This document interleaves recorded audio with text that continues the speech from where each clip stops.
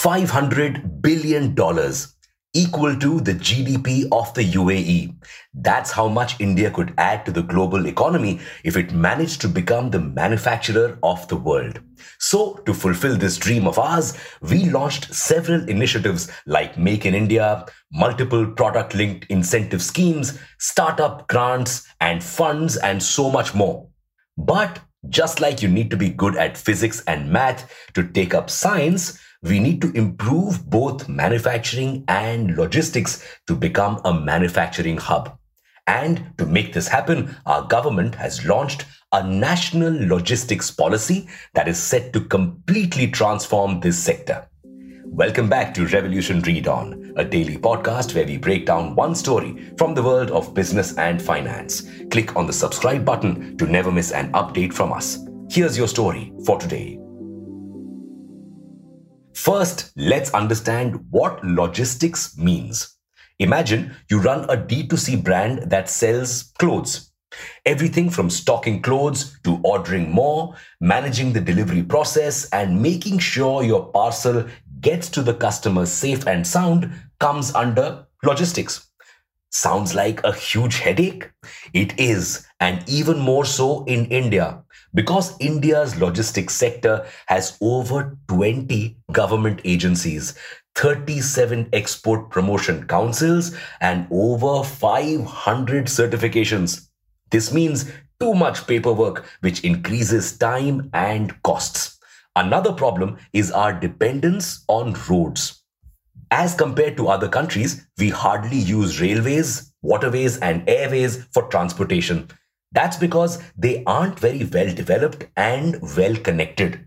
But road transportation in India is the most expensive, 2.5 rupees per ton, probably because fewer goods can be delivered at the same time. Water transport cost is 1.06 rupees per ton. Railway transport cost is 1.36 rupees per ton. This is probably why India's logistics costs amount to 13 to 14% of the GDP as compared to 8 to 9% in developed countries. Well, the national logistics policy isn't our first step towards fixing this issue. We've already launched the Sagarmala and the Bharatmala projects to develop better road and port connectivity. But much more needs to be done, and that's what the new policy is focusing on. The new policy wants to introduce tech and automation in the logistics space. And the first step towards this is the introduction of the United Logistics Interface Platform and the integration of digital system. These will bring all information regarding the transportation of goods going on in India on one platform. How will this help? Firstly, it will make tracking goods much easier for everyone involved because all major transportation ministries' databases will be integrated on the platform. So even if a parcel is transported through trucks, then train, and then a ship, manufacturers will be able to track it from a single platform. Secondly, it will help truck fleets and ships look at transporting requirements. So, suppose a truck is coming back empty from point A to point B after dropping off its consignment, it can check if any deliveries need to be made between point A to point B and fulfill them. This will help trucks save fuel and gain incremental revenue. Thirdly, data from the platform regarding transportation time will also help businesses manage their inventory better. And most importantly, all documents related to import, export, customs will also be uploaded on the platform, making it easier to keep track of them and check them. So, a lot of time wasted on checkposts will be cut down. The policy has also launched e-logs, a platform where any and all issues regarding transportation and logistics can be reported. These complaints will be carefully monitored to address problems quickly, bringing more efficiency to the sector. But just a one-off policy will not be enough to make an actual difference. This policy will have to be constantly revised and improved to bring about real change.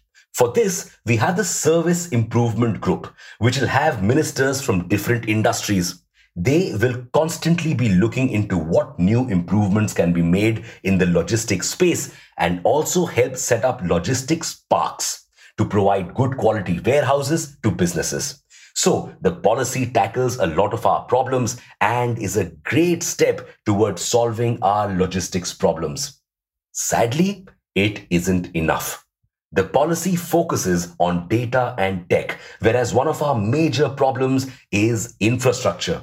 Though we are building dedicated freight corridors just for transportation of goods, the speed of our cargo trains is still very low, 25 to 50 kilometers per hour. Superfast freight trains have been conceptualized, talked about, and routinely delayed. Till they come to life, our logistics sector will be hopelessly behind. What's more, India is still dependent on foreign shipping lines and airlines to transport our goods abroad. This costs us a considerable amount of foreign exchange. So, we also need to focus on developing our own shipping line, shipping containers, and airlines. Only then can we truly solve the logistics sector's problems and become Atmanirbhar. With that, it's a wrap on your story for today. Thank you for listening to this episode. We'll be back with more tomorrow.